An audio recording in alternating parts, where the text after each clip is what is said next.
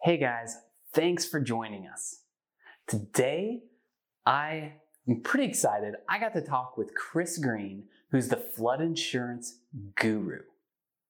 So when it comes to flood insurance, most insurance agencies aren't super confident in what they're doing. And I know that that is true for us. We're not in a flood zone. We don't write a ton of flood policies. And every time our office writes one, I feel like we're kind of fumbling through it. At the end, we always feel pretty confident in what we're delivering to the client. That's their best option. But after today, I'm not so sure. We might have some policies we need to revisit. If you have questions about flood insurance, you're in the right place.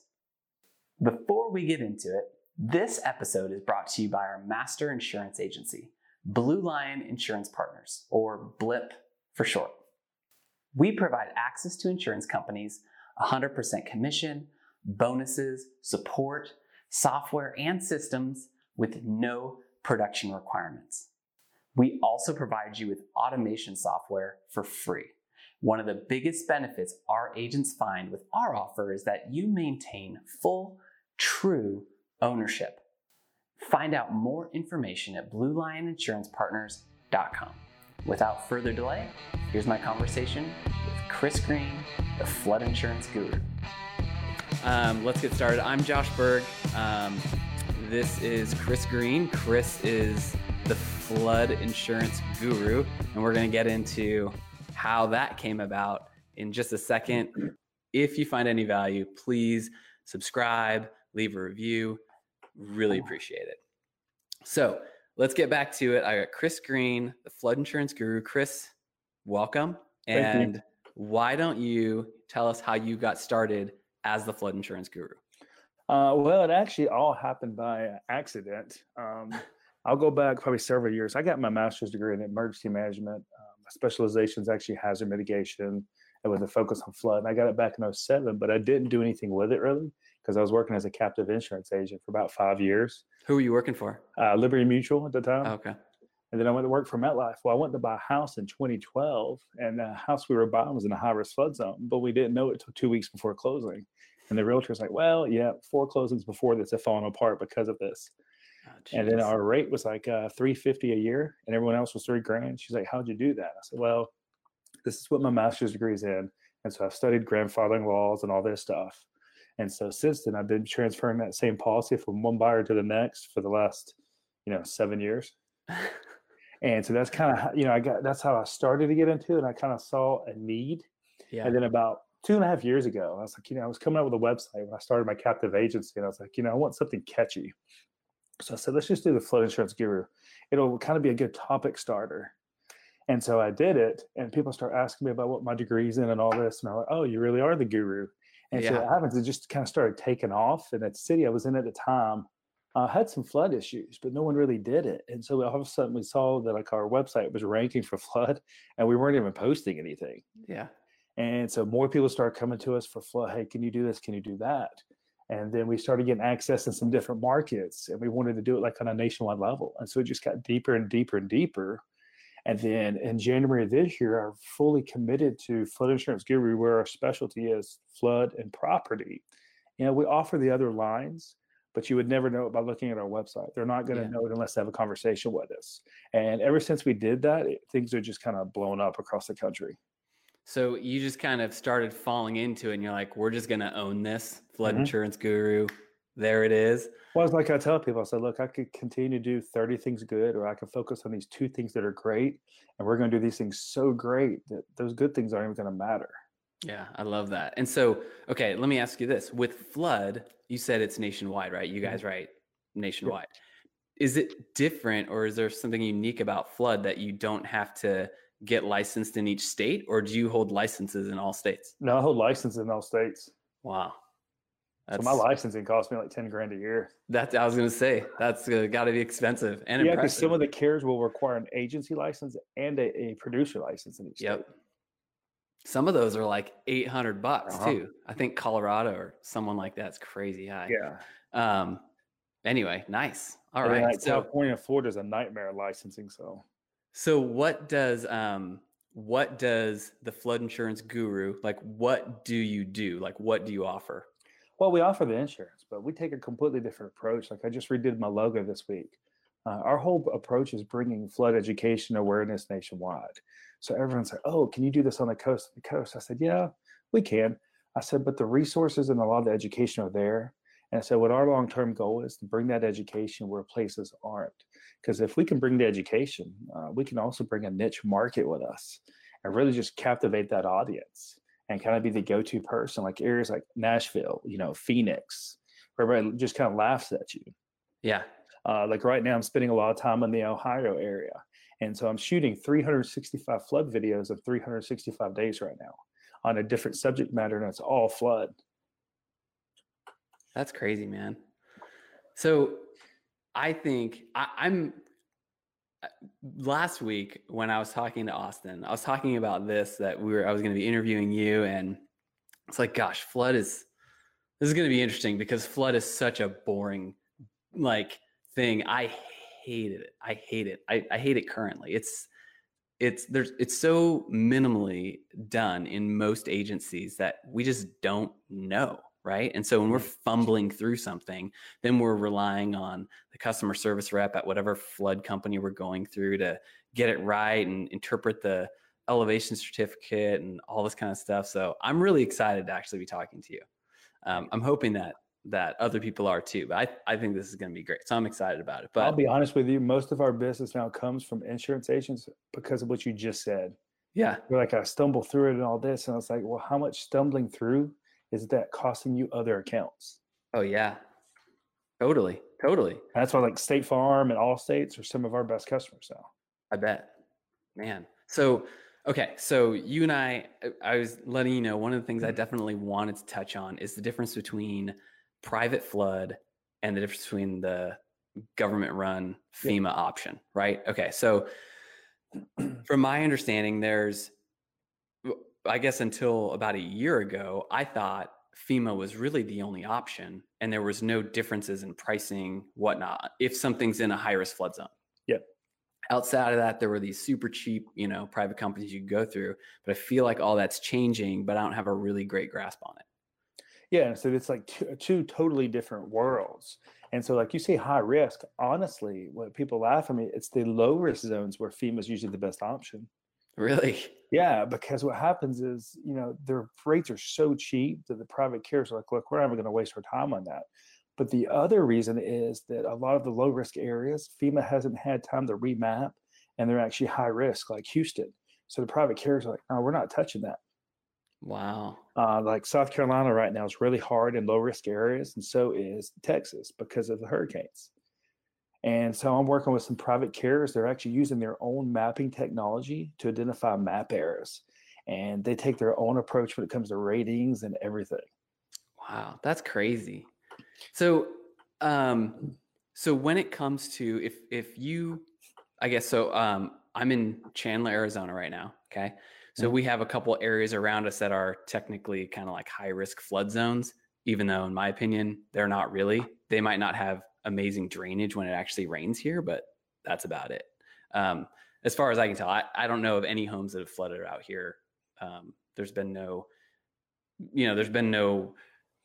overflow or overspilling of rivers or lakes or things like that, really. And so when I come across people who are in like a high risk flood zone, it's surprising to me. And, oftentimes I'm even more surprised at the cost for that flood policy when I'm like, there is no risk here. Well, let me tell you, the big thing is like in Colorado, you might have a base flood elevation of, 2,500 feet. You might have one in Alabama, 536. Well, your base flood elevation in Arizona is a foot. So Arizona actually has the most flooding out of anywhere in the country. They have about 40 to 100 floods a year. And the reason is, like you said, it's the desert. And so you might get like a monsoon season, say an inch of rain.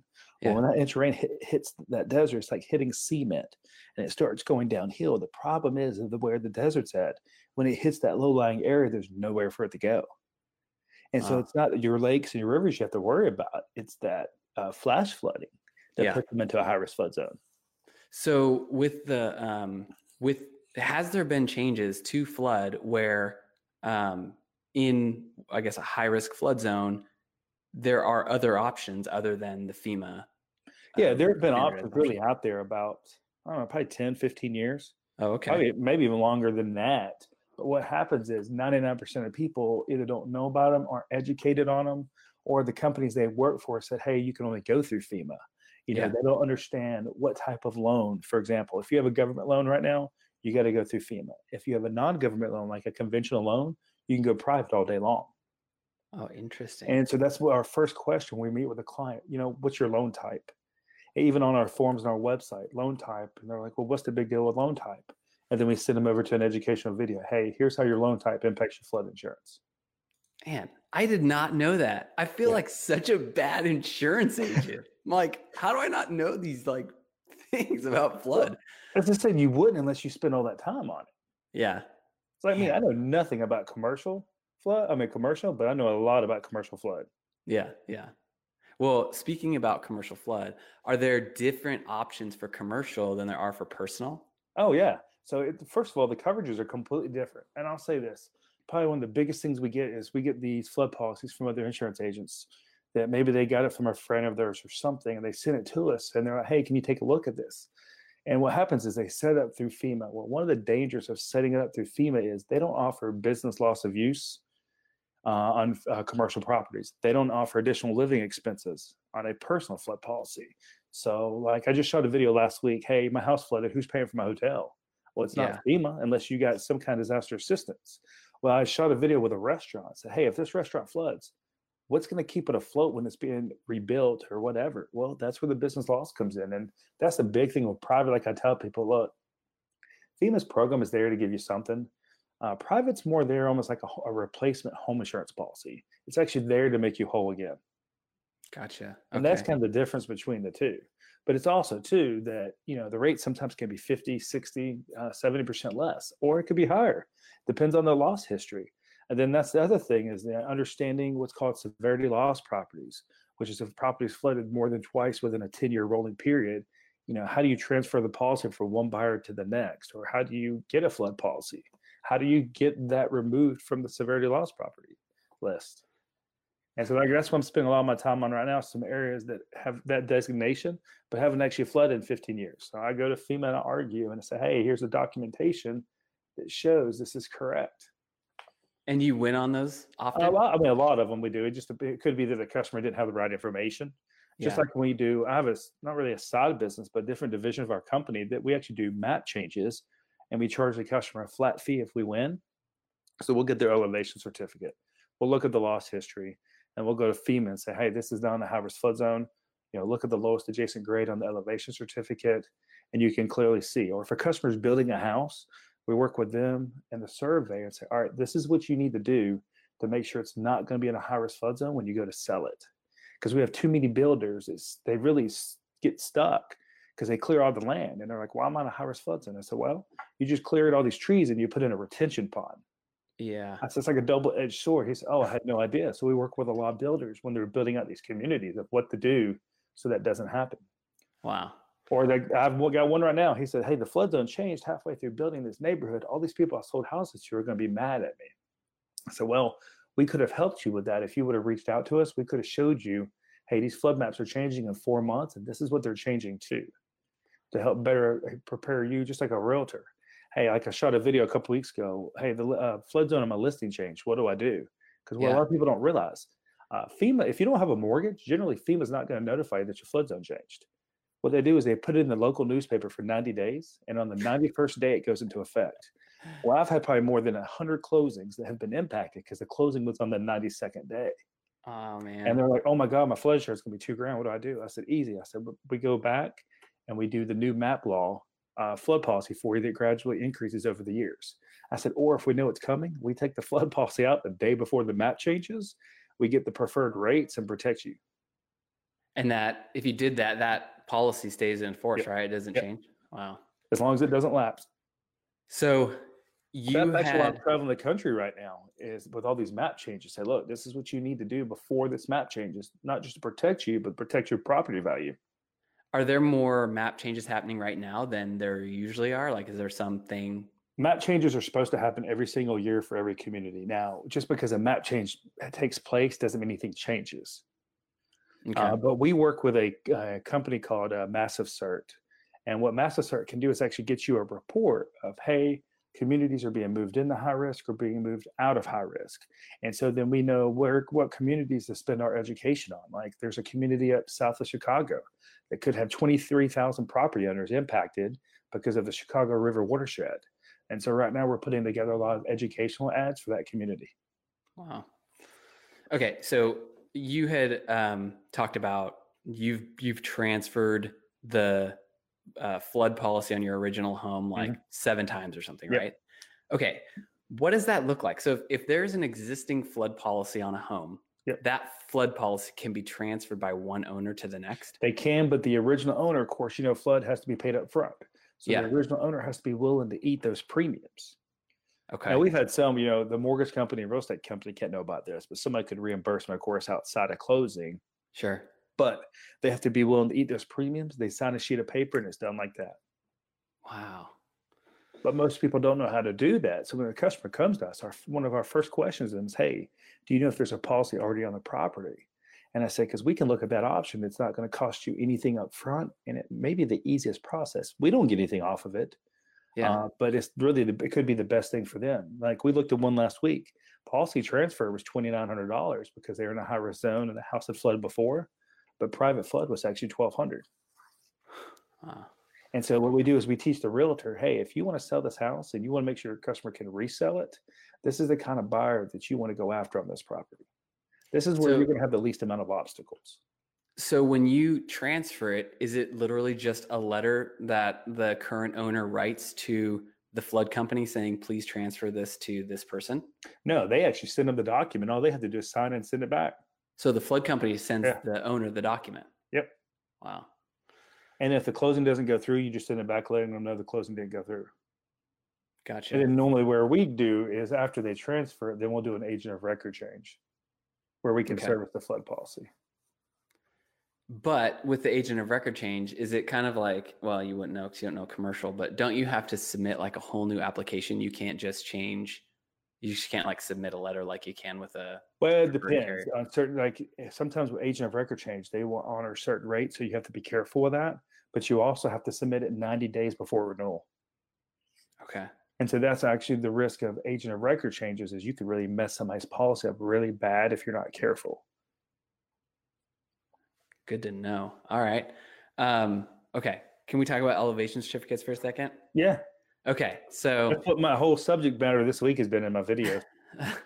Well, good. So, okay. Elevation certificates. Okay. Can you just talk about them for a minute? Here's the number one question I get. Oh, I got an elevation certificate. No, that's not an elevation certificate. That's a zone determination. Yes. I think it's important to know the difference. So you can order a zone determination through like Right Flood, any of your carriers. All they're doing is their zone determination. So, hey, it's in a high-risk flood zone. Here's the base flood elevation. Here's the National Flood Insurance Program community, whether they whether they participate or not, and whether it's in a high-risk zone. That's a zone determination. An elevation certificate is when a survey actually comes out, surveys the property, and you have the different elevation numbers on the house. Yep. And so that's the difference. And so the next thing that I get from customers like this week is, hey, I'm going to go ahead and order an elevation certificate. I was like, don't. It's going to be a waste of money. They're like, what do you mean? I said, you've got a finished basement that's below the lowest adjacent grade. I don't need to do an elevation certificate to tell you that's not going to change. So tell me about that. So what do you mean? Like if somebody has a basement that's below the lowest grade, adjacent grade, then you know you're in a high risk zone. Like there's no way to change that. So finished. But couldn't the base flood, would a elevation certificate change the base flood or where the lowest, part of the floor is or whatever? Isn't that what they look at? It's finished. So they do look at that. But whether, it's 4 feet below or 2 feet below, it could change the rate a little bit, but you're not going to make up enough, I don't think, to have the elevation certificate done. Now, things that are like on crawl spaces, we do get a lot, most of the time get elevation certificates done. The reason is, let's just say somebody has a crawl space and it's all above the lowest adjacent grade, except the appliances are not. There's an air conditioner outside that sits below it. We show people how to raise their air conditioner a few feet, go back, get the elevation certificate done. Now, all of a sudden, we can get the zone changed because everything's above the base flood elevation, simply because they raised their air conditioner or put it on a pallet or something.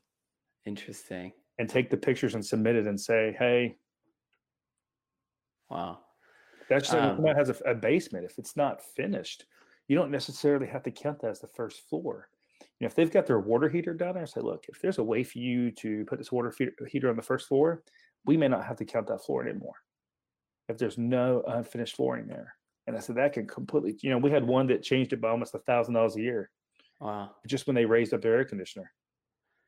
And so what is there like a kind of an industry standard or you know, rule of thumb type cost for somebody to get an elevation certificate, or is it totally different anyone you go to, anywhere you go? Well, generally it should be about $500 to $700, but like in New York, I'm seeing people who charge like $1,500. Wow. But then the big thing we get is, hey, I can't find anybody to do one because they don't want to deal it because they have to deal with FEMA and this huge headache for what they can charge for it. Yeah. So we're working with a massive cert who's actually going to be putting a link on our website. Hey, want to order an elevation certificate? Click here to order it.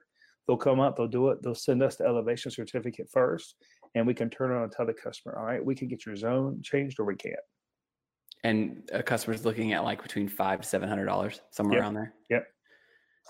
And then private flood does not generally require an elevation certificate. Now, I've heard people say there are some that have. I haven't run across any that have, but it can improve it. I had one with private that took it from $2,500 a year to $857.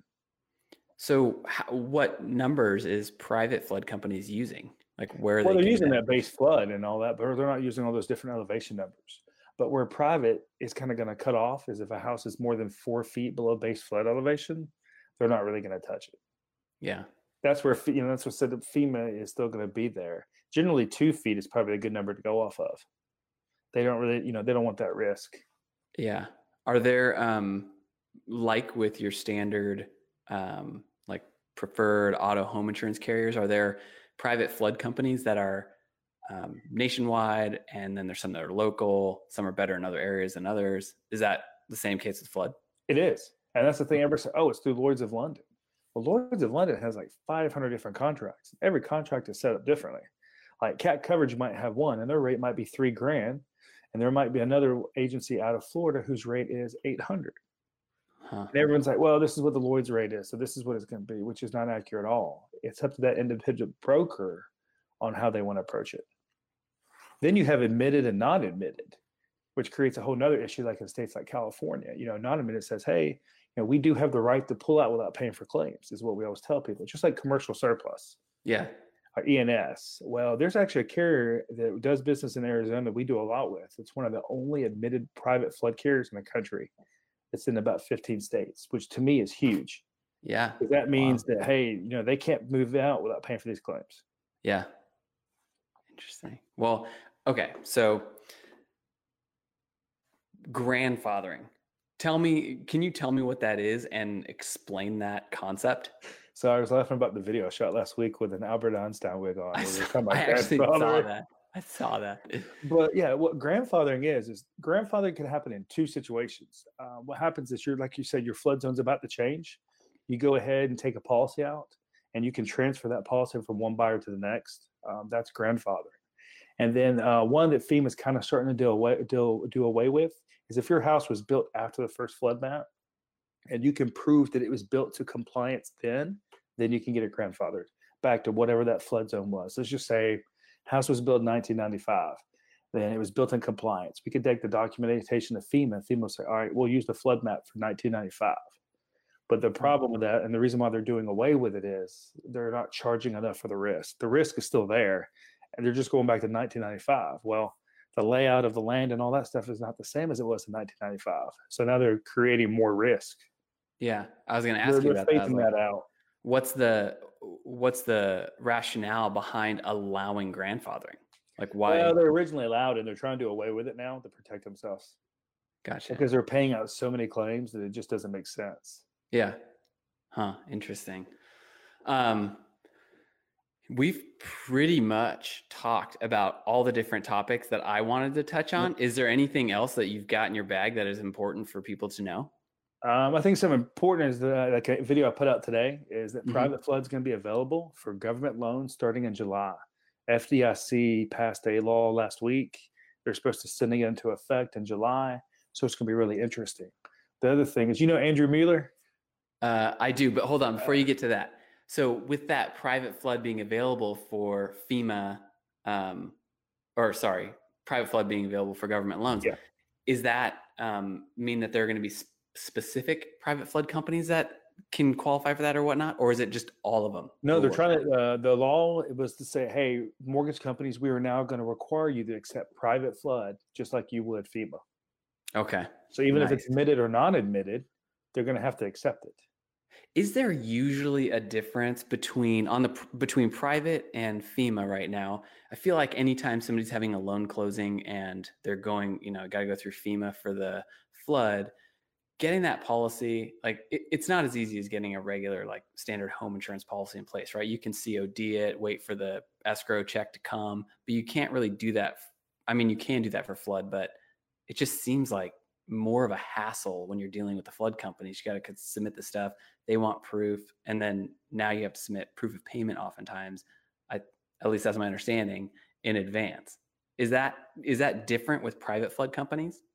Yeah, I mean, private, I got something. We can issue a policy within like 2 minutes. But on FEMA, I'll be honest with most of our stuff, we can have issued within like 10 minutes. Really? Yeah, but it may be too that we look at elevation certificates all day long. We know exactly the documentation that is acceptable and what's not acceptable. Like a lot of people don't realize, hey, you get charged an extra $250 a year with FEMA if it's not your primary residence. Oh yeah.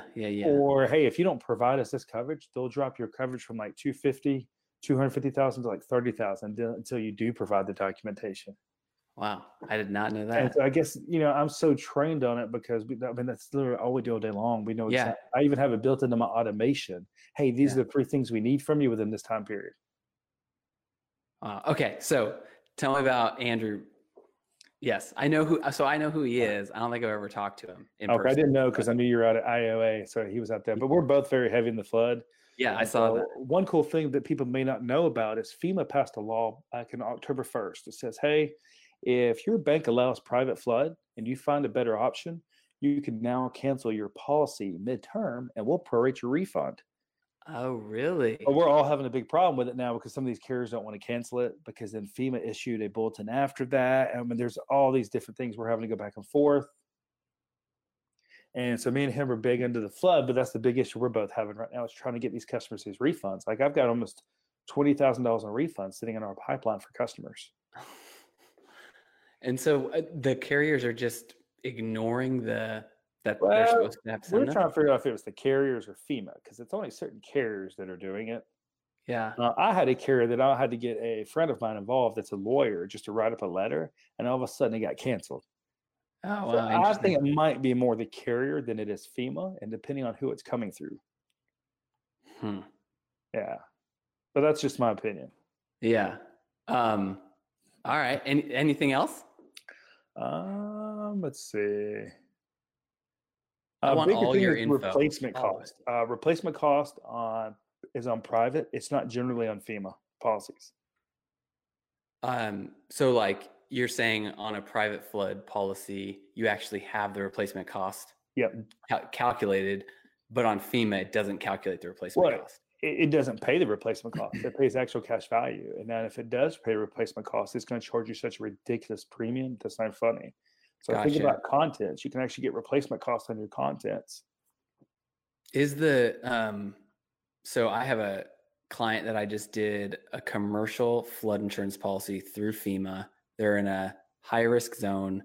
The building is 3 feet below the base flood elevation. Mm-hmm. And their premium was about $6,000 a year for this commercial property. Yep. But then they got a loan. They're redoing it. So they got a loan for $1 million. And they're putting in they're turning it into a brewery restaurant. Yep. They got a loan for $1 million of, I guess, what's considered contents or personal property, right? Because it's going to be used for fryers and all that kind of stuff. So 500,000 of that is sitting at 3 feet below the base flood elevation. Mm-hmm. And it took their premium from like $7,000 or $6,000 up to $22,000. And here's the other thing. FEMA will only let you go up to 500,000. Yeah. And and that's how much I had to do. I had maxed it out on that. Oh, yeah. And like I just did an $8 million property in Oregon a few months ago on commercial. So you had to go private, right? Yeah, we're private. That's the cool thing. We're private. I mean, we got companies that go up 10, 20, 30 million, depending on the risk. Man. I've got one in California I'm working on right now that's 320 condo units that'll be like 40,000 in premium for us. I mean, Wow. it's taken 9 months to work on it because it's so, it's got to be so detailed. Yeah. But no, that's the thing with commercials. Like, hey, I can only get 500,000, but this property is worth 3 million. What happens when it floods? Yeah. And so that's probably why our average commercial policy is probably close to 2 or 3 million, and that's the average premium is about 2,200. Wow. That's actually seems pretty reasonable. It's very reasonable. It's just the problem is that most agents just don't know the different options, or a lot of them just don't want to deal with it. Yeah. Which is kind of what's made us so popular over the last few months. So how do you work with agents? So you work in all 50 states. So anybody seeing this who's an agent can refer people to your website. They refer people to you. How's that work? They refer people to us. And what we do is, a lot of them have been asking us, hey, will you go the MGA route? I said, no, we'll probably never go that route just because, we're big on the education. We'll do split commission, all that. But the challenge with that is I don't hold a surplus license. So we're still trying to figure that out. But what we do right now is just say they send that flood client to us because they don't want to deal with it because I've got a few in Arizona or whatever. Well, say they send that link to a customer fills it out, sends it to us. Well, they'll get a thank you email that we're working on the flood quote, but at the same time, they get a redirect back to that referring agent's website. They'll leave them a review. Then they get a handwritten card in the mail from that referring agent saying, hey, I just want to say thank you for allowing us to be part of the process. Yes, we're not an expert on flood, but I'm glad we were able to find one for you. And so the whole time, it's just we're building the automation on helping them build a stronger relationship with that customer. So they love it because then they're like, look, you're making me look like a rock star to my customers. They're saving them a ton on the flood premium. So now I can go get every line and I don't have to worry about this agent stealing my business. Right. Which is the number one factor that everybody's always concerned about. And I tell people, look, we'll sign an agreement. I have it built into my automation that if it says other insurance agent, they can't even get automation on other stuff. Yeah. I love it. I think, making that other agent look like a rock star to that customer, I think that's pretty much it's a staple for anybody who refers business to any insurance agent, right? Like you've got to talk them up and make them look like that, right? And they're going to want to keep sending you business. So that's cool. So what's the website? It's just floodinsuranceguru.com. Flood Insurance Guru. Nice. And so you've been speaking a lot too, right? Yes. Like I've got 5, I think, presentations next week. And are they all educational presentations? They're all educational. I'm actually in the middle of CE certifying everything for real estate companies, which is just taking a little time. But then real estate companies are like, look, forget CE certifying it right now. We don't even care about that. We just want to put the knowledge and information in our realtors' hands. Oh, man. And so all of a sudden we had these lenders reaching out to us and said, look, we'll pay for the lunch and learn. We just want to use your knowledge and go into the meeting and kind of use it to put ourselves on a platform. I said, look, I got no problem with that. Yeah. I got another agent, Patrick Kreider out of Memphis, that we're speaking to 150 real estate agents together next week. And he set the meeting up. We split the food and all that. But what we do is we come in as a flood expert, and then we show him as the expert on everything else. So to him, it's a win-win. Do you feel like the flood education is best? So it's probably best in everyone's hands, but do you feel like it's best in the hands of the individual doing the loan on the home or the individual or the real estate agent selling the home? I think it's more important on the real estate agent because they're going to get the obstacles and the questions before the lender is. Yeah. Because the realtor might see that's in a high-risk flood zone and they run away from the listing.